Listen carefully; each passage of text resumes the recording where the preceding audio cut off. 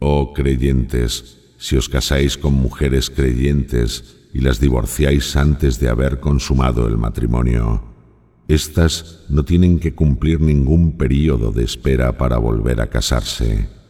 Dadles una buena provisión en compensación y dejadlas libres de buena manera.